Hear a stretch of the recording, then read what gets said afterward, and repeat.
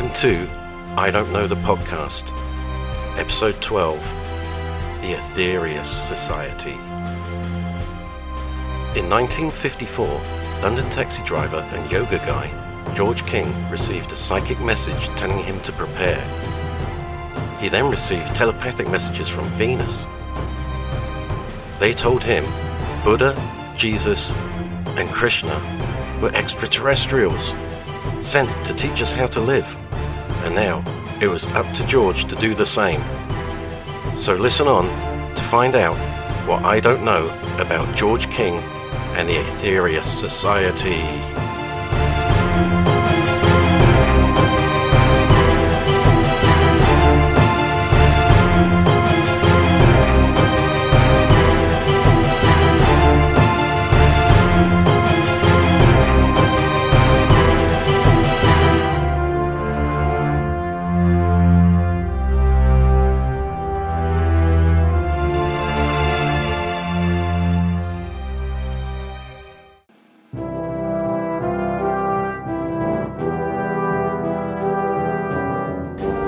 You see, I had quite an amazing experience.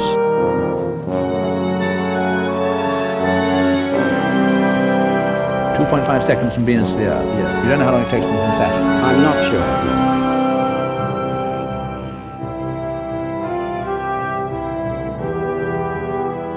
I'm sorry, my dear friend, I cannot answer that question for you. It would be easy, foolish, I think, to deride Mr. King, who, if nothing else, is absolutely sincere.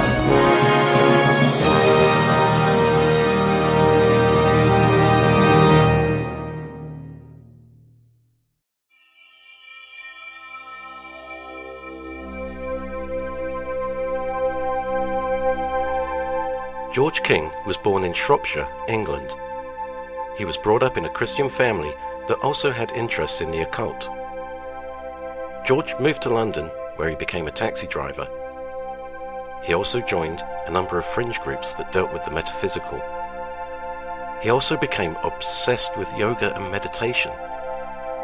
I don't know if anyone listening has ever ridden in a black London cab, but let me tell you, when you think of a London cabbie, yoga is the last hobby you'd expect one to have. In fact, I didn't even know there were any yoga guys back in the 50s. The man bun hadn't been invented yet. And when I say he was into yoga, I mean he was really into yoga. For over 10 years, he yogaed for sometimes 12 hours a day. He became so good at yogaing that he became what he called a knower.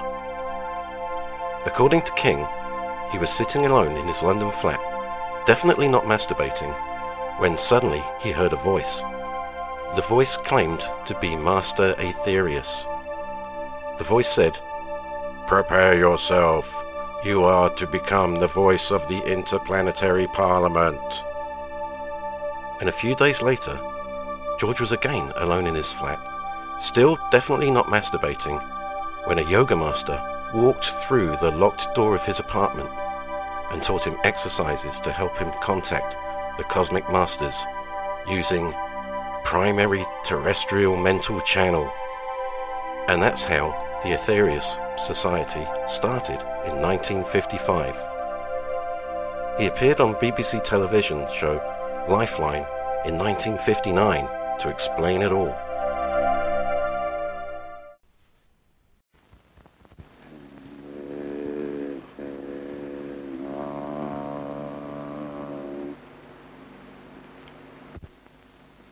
Sector 6 reporting.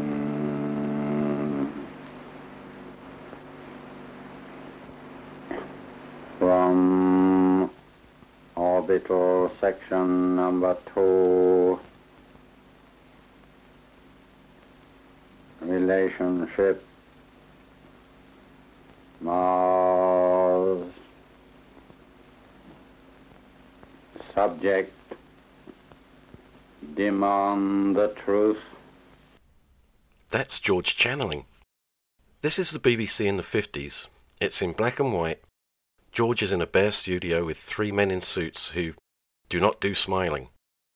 Women and Smiling was banned from the BBC in the 1950s for being too provocative. Good evening.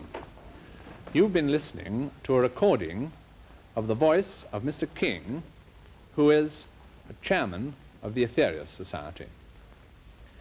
The recording was made while Mr. King was in a trance state and was transmitting, he believes, the intelligence of a person called Mars Sector 6. Mr. King is going to discuss his views, his experiences, and give us some of what he regards as the evidence in support of them this evening. We have also with us in the studio two scientific colleagues of mine, both to listen to and then discuss this evidence together.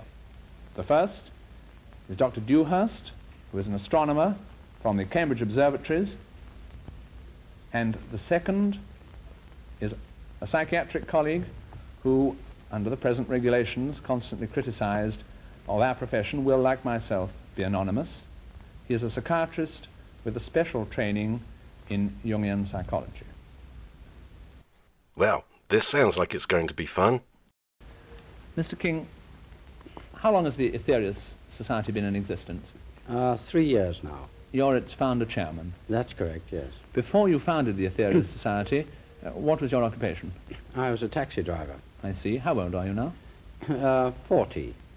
He wasn't impressed with his job, was he? Just carried straight on. So you founded it when you were 37? Yes, that's right.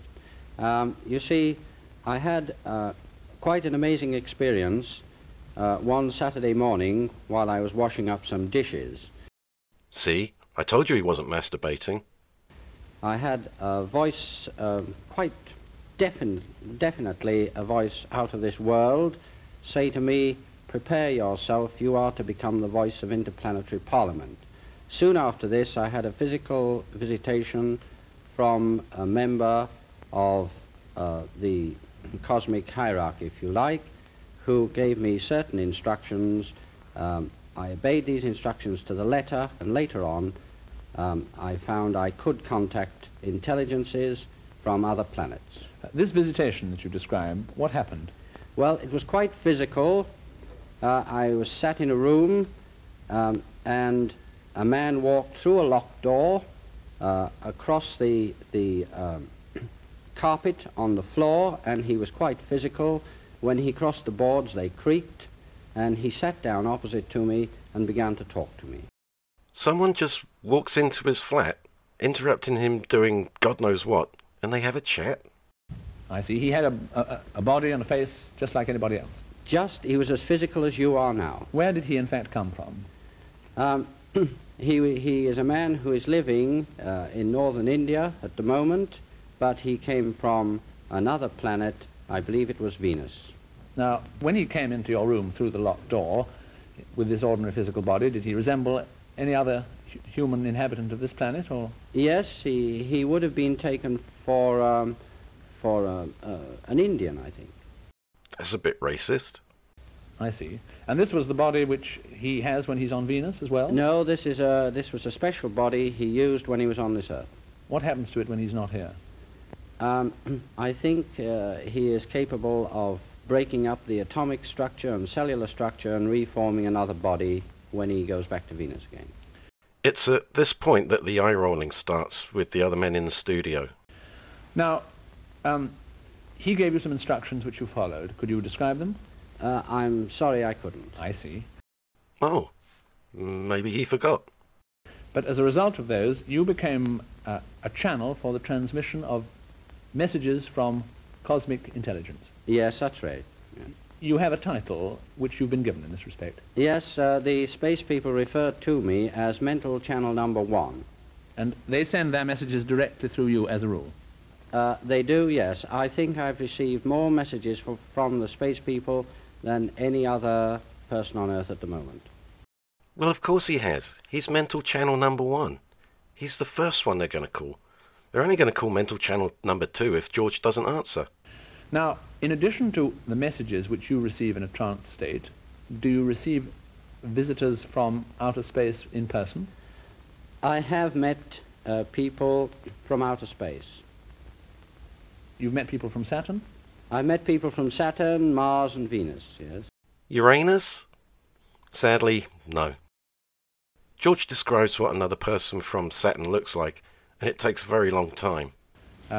Does he have a physical existence only when he's on Earth, or are the physical existences on Saturn, for example? No, he lives in a physical body on Saturn, but it's a little bit different than the one I've described to you. I see. When he's on the Earth, he breathes the air like we do. Yes, and he eats the same as you do. And, I mean, could he swim in the sea and things like that? Yes, except he wouldn't eat meat. He wouldn't eat meat? No. So, people from Saturn come here for the swimming and the vegetarian food. Now, when they come to visit you, when they come to visit the Earth, how do they get here? They come to Earth in the vehicles that we refer to as flying saucers. You've seen one of these, have you? Oh, I've seen a couple of hundred, I suppose. Close up? Quite close, yes, some of them. What do they look like? Well, they look rather like two saucers put together. It's a flying saucer. What are they made of? A metal which is maybe described, I think, as organic metal. What does organic metal mean? I'm sorry. Well, it has a living cellular structure, rather as a human has a living cellular structure that constitutes his body. Is it a metal comparable to those we know on Earth? Or? No. There's more eye rolling. Have you ever travelled in one of these vehicles? Not in a physical body, but I'd like to point out that my mother has travelled in one of these vehicles in a physical body. I guess the nut doesn't fall far from the tree, eh? Now, she's made a recording of her experience, which you played to me and from which we've selected an excerpt. Excellent. This is a long recording, and we've only time for a very short portion of it.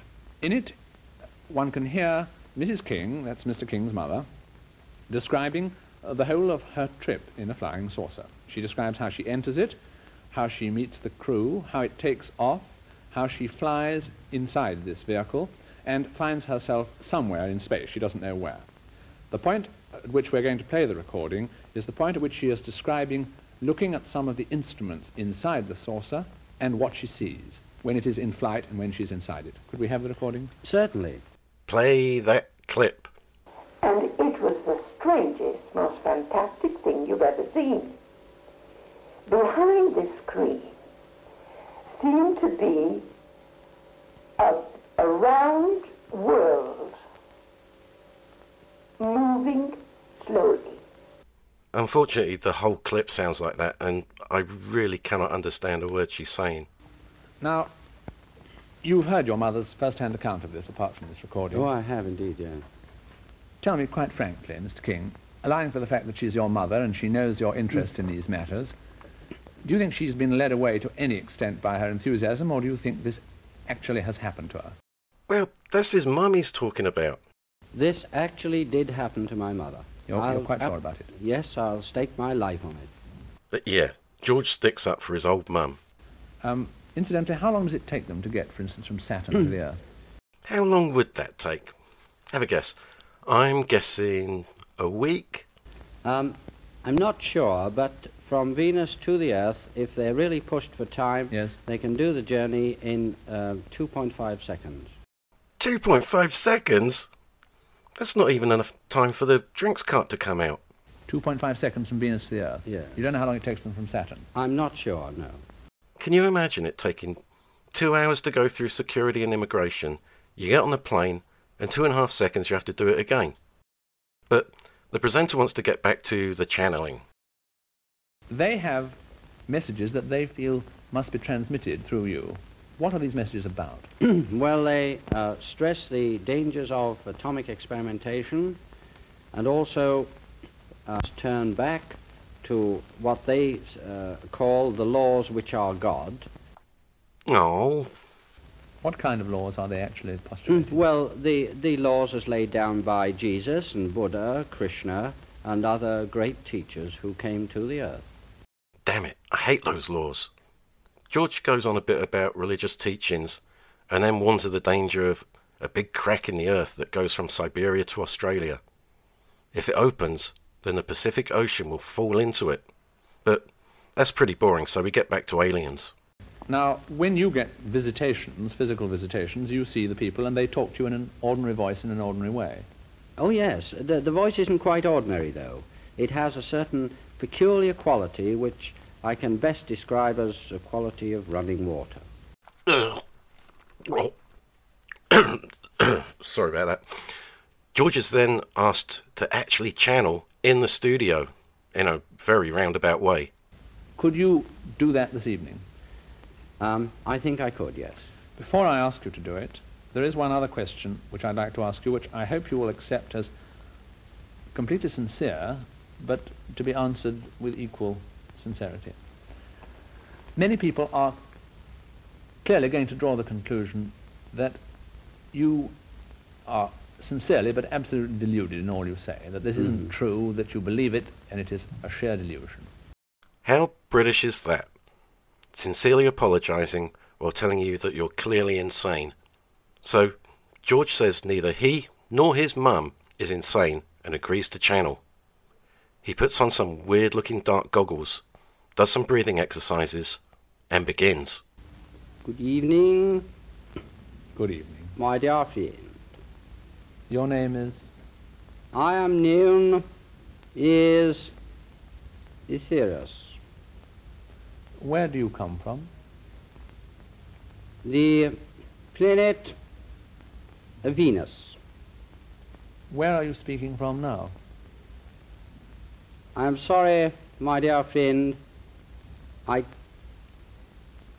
cannot answer that question for you. I had wondered simply whether you were in a vehicle of some kind, a spaceship described by Mr. King when he was talking to me, or whether you were in your normal abode. But you can't tell me that? No. Oh, no. People on Venus sound even more posh than the BBC presenters. You do travel, normally, in what Mr. King has described as flying saucers when you move about space, do you? Yes, that is quite correct. We have indeed been visiting this Earth of yours for some 18 million of your Earth years. 18 million of your Earth years. And when you come here, what is your purpose in coming? At the moment, Earth, as you call it, faces a certain situation. The situation can be described as a rather a dangerous one. You are liable to upset the balance of your Earth through, number one, atomic experimentation, and number two, your deviation from the spiritual laws. He goes on to talk about flying saucers for a bit before it's all wrapped up. Is there one single message that you would like to give us this evening? I'm afraid it must be brief. You'll understand that. Yes. I would like to say this. If you are a Christian, then live the laws as laid down by Jesus. If you are a Buddhist, live the laws as laid down by Buddha. If you are a Hindu, then be the best Hindu. Oh, so what am I supposed to do then? And that pretty much wraps up the message from Venus. George slumps in his chair, and now we hear Professor Dewhurst, the astronomer, who's been sitting politely all through this. He waffles on a bit, basically to apologise to George about what he's going to say. If we are to think of beings at all like ourselves on the surface of Saturn, then quite frankly this is impossible. But he's met them. In addition, all the high forms of life that we know on the surface of the Earth, mammals and so on, breathe or rely on oxygen for their existence. It's completely lacking in Saturn.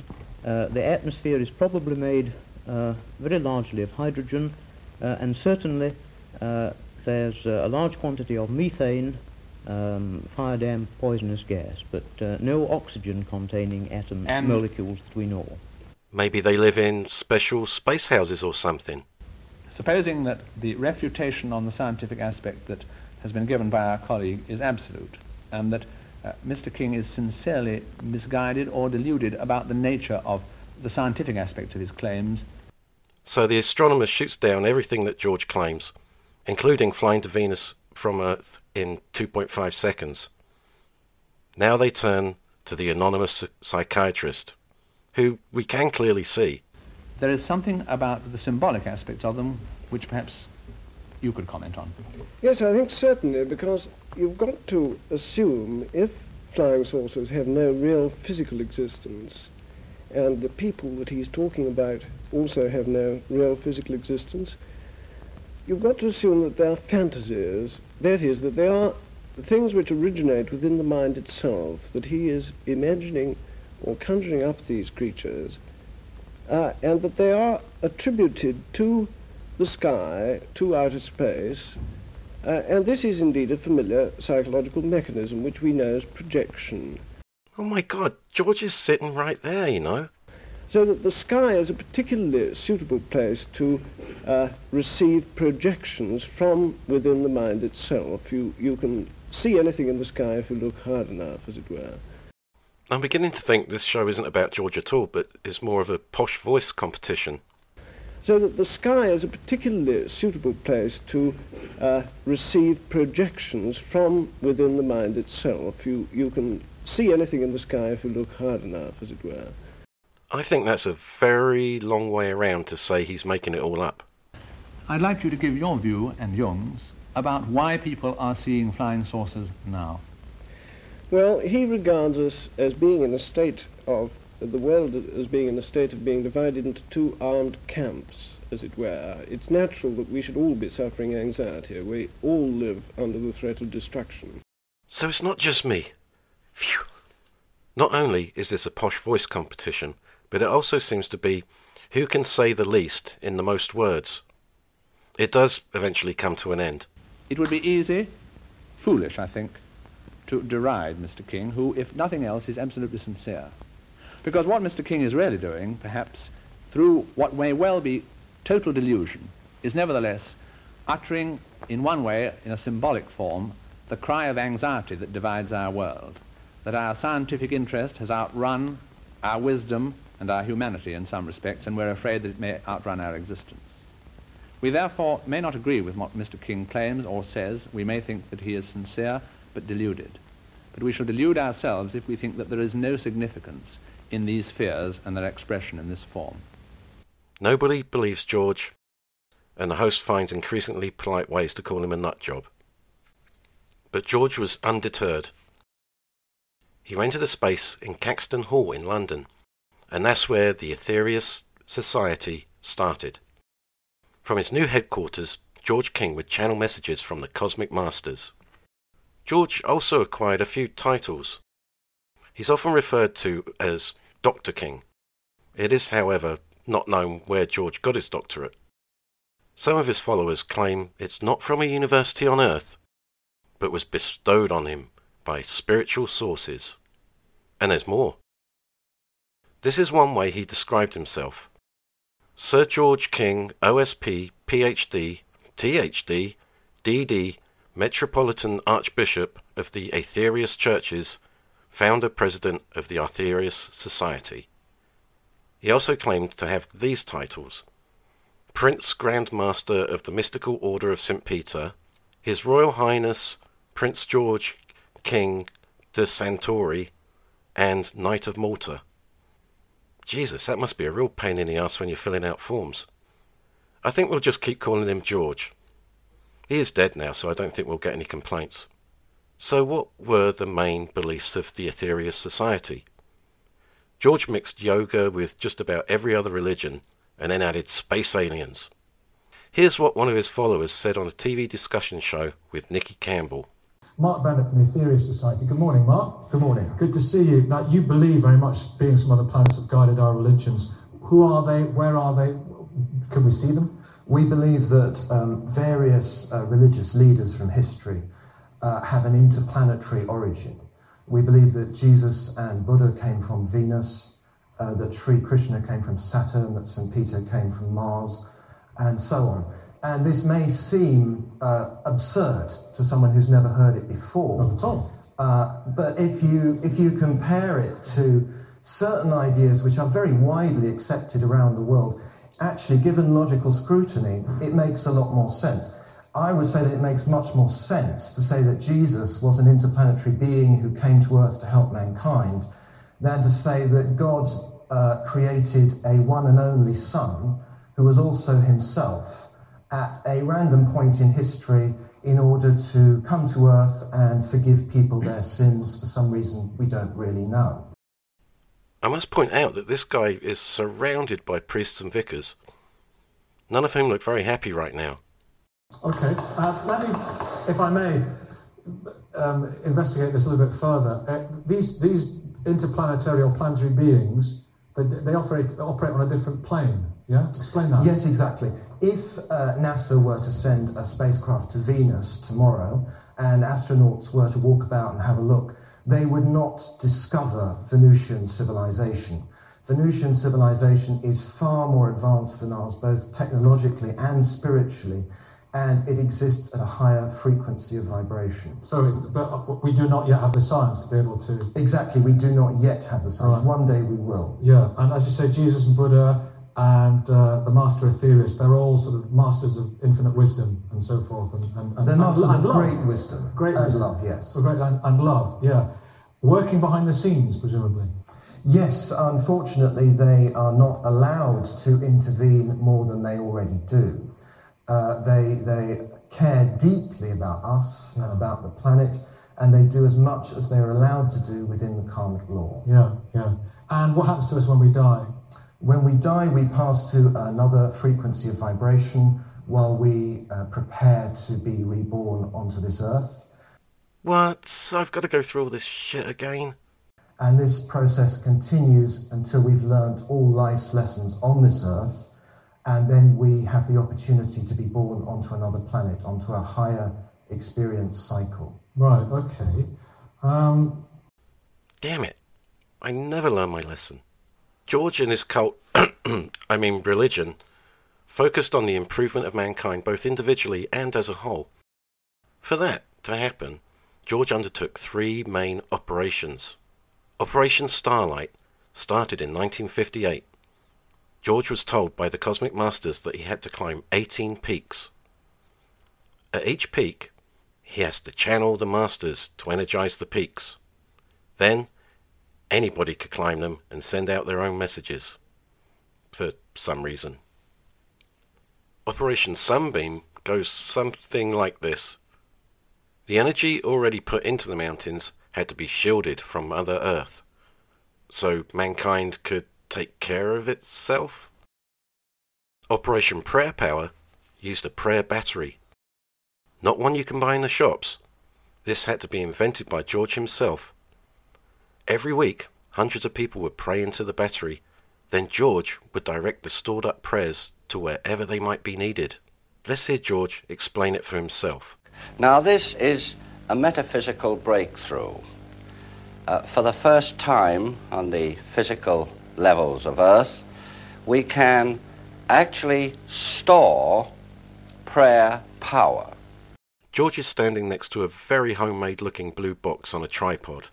As you know, prayer is a tremendous energy and can be invoked by anyone who virtually believes in the power of prayer.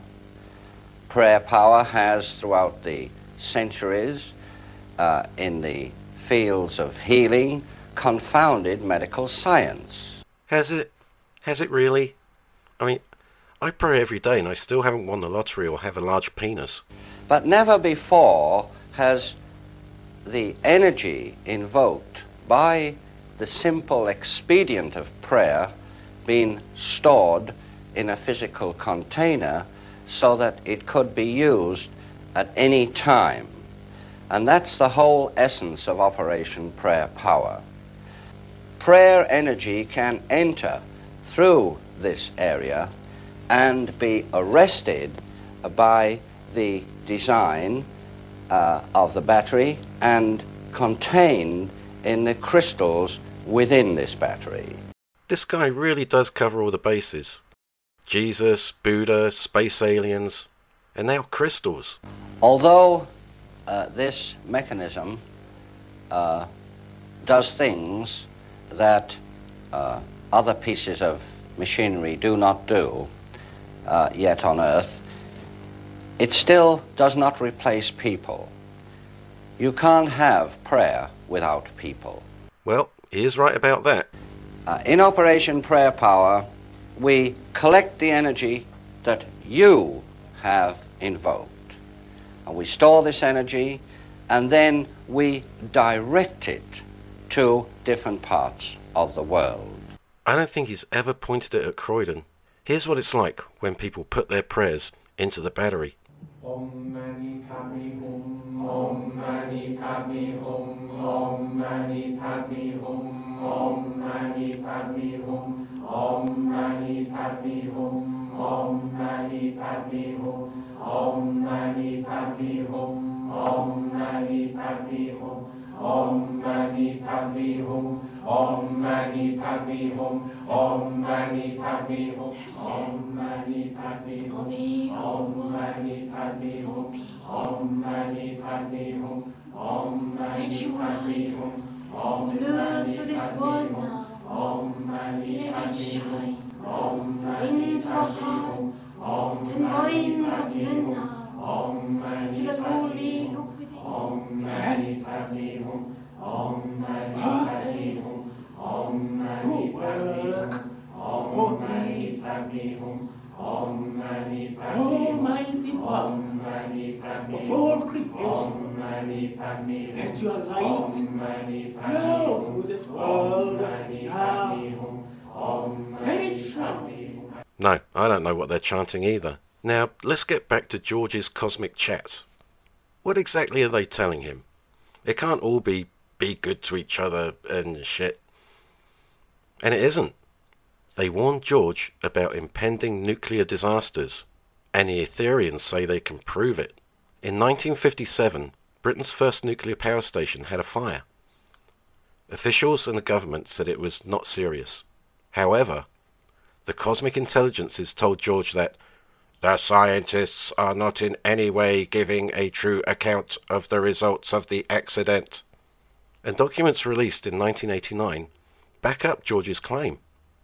And in 1958, Mars Sector 6 called George to tell him there was a nuclear accident in what was then the Soviet Union. Hundreds of people were killed, but the Mars people said it was prevented from being worse because they used space technology to suck up the radiation. No one knew about this nuclear accident until Zhorzh Medvedev defected to the West in 1976 and blew the whistle. However, the accident happened in 1957, a year before Mars Sector 6 told George.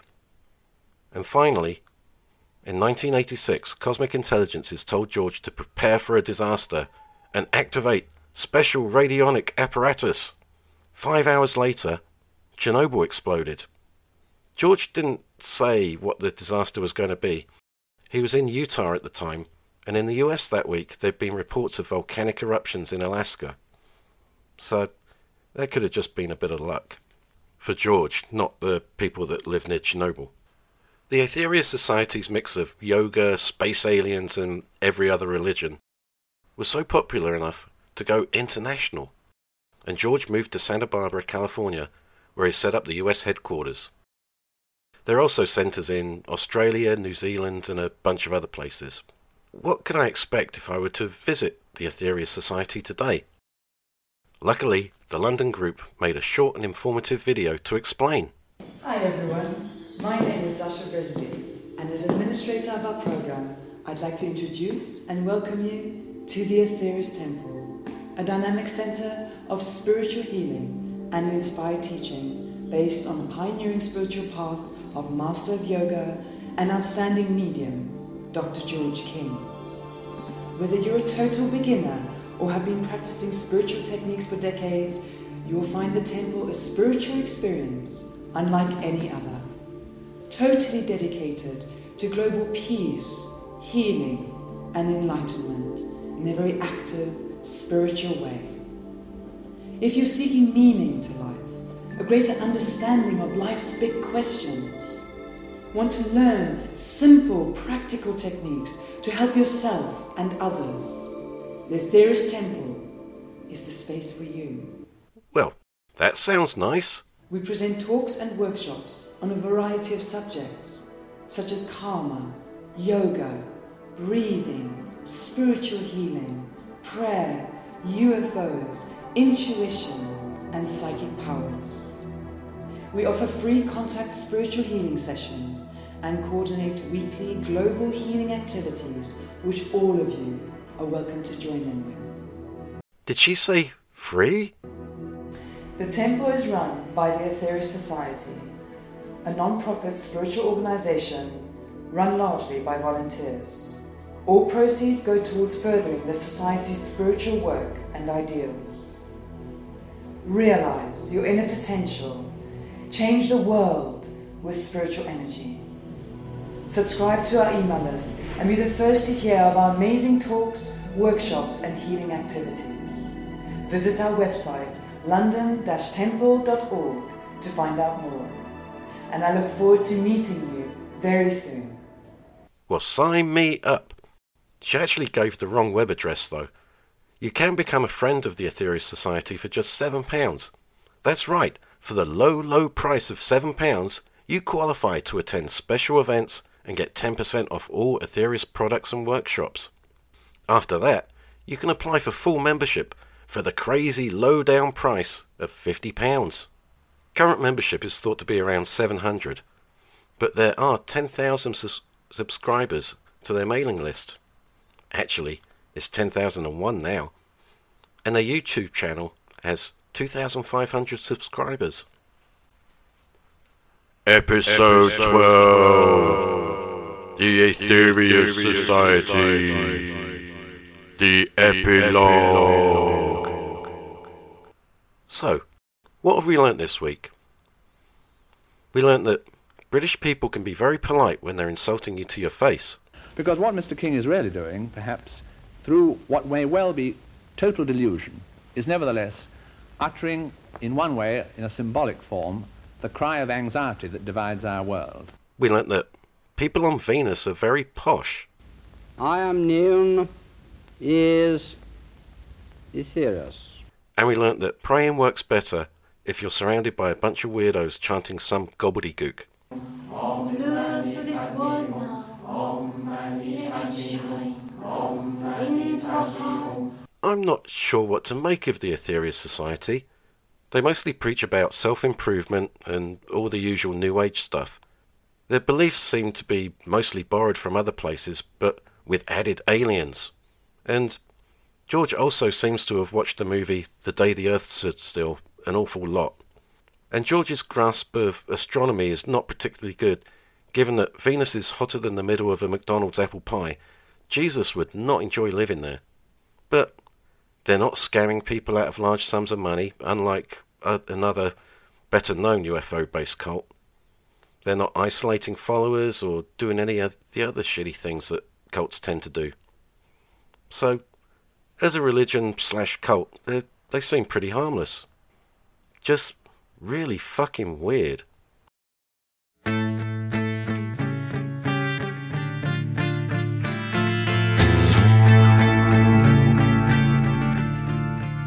If you enjoy this podcast, then share it with your friends and let me know. Join the Facebook group and the Instagram, and you can email me at idon'tknowpod@outlook.com. Special thanks to our logo creator, Raymond Roel of Project Raven Creative. See all his links in the show notes. Thank you for listening, and come back next week to find out what I don't know.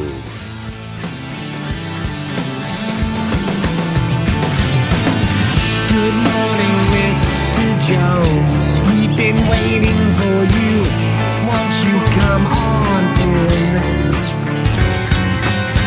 We'd like to talk to you about your progress and see how things have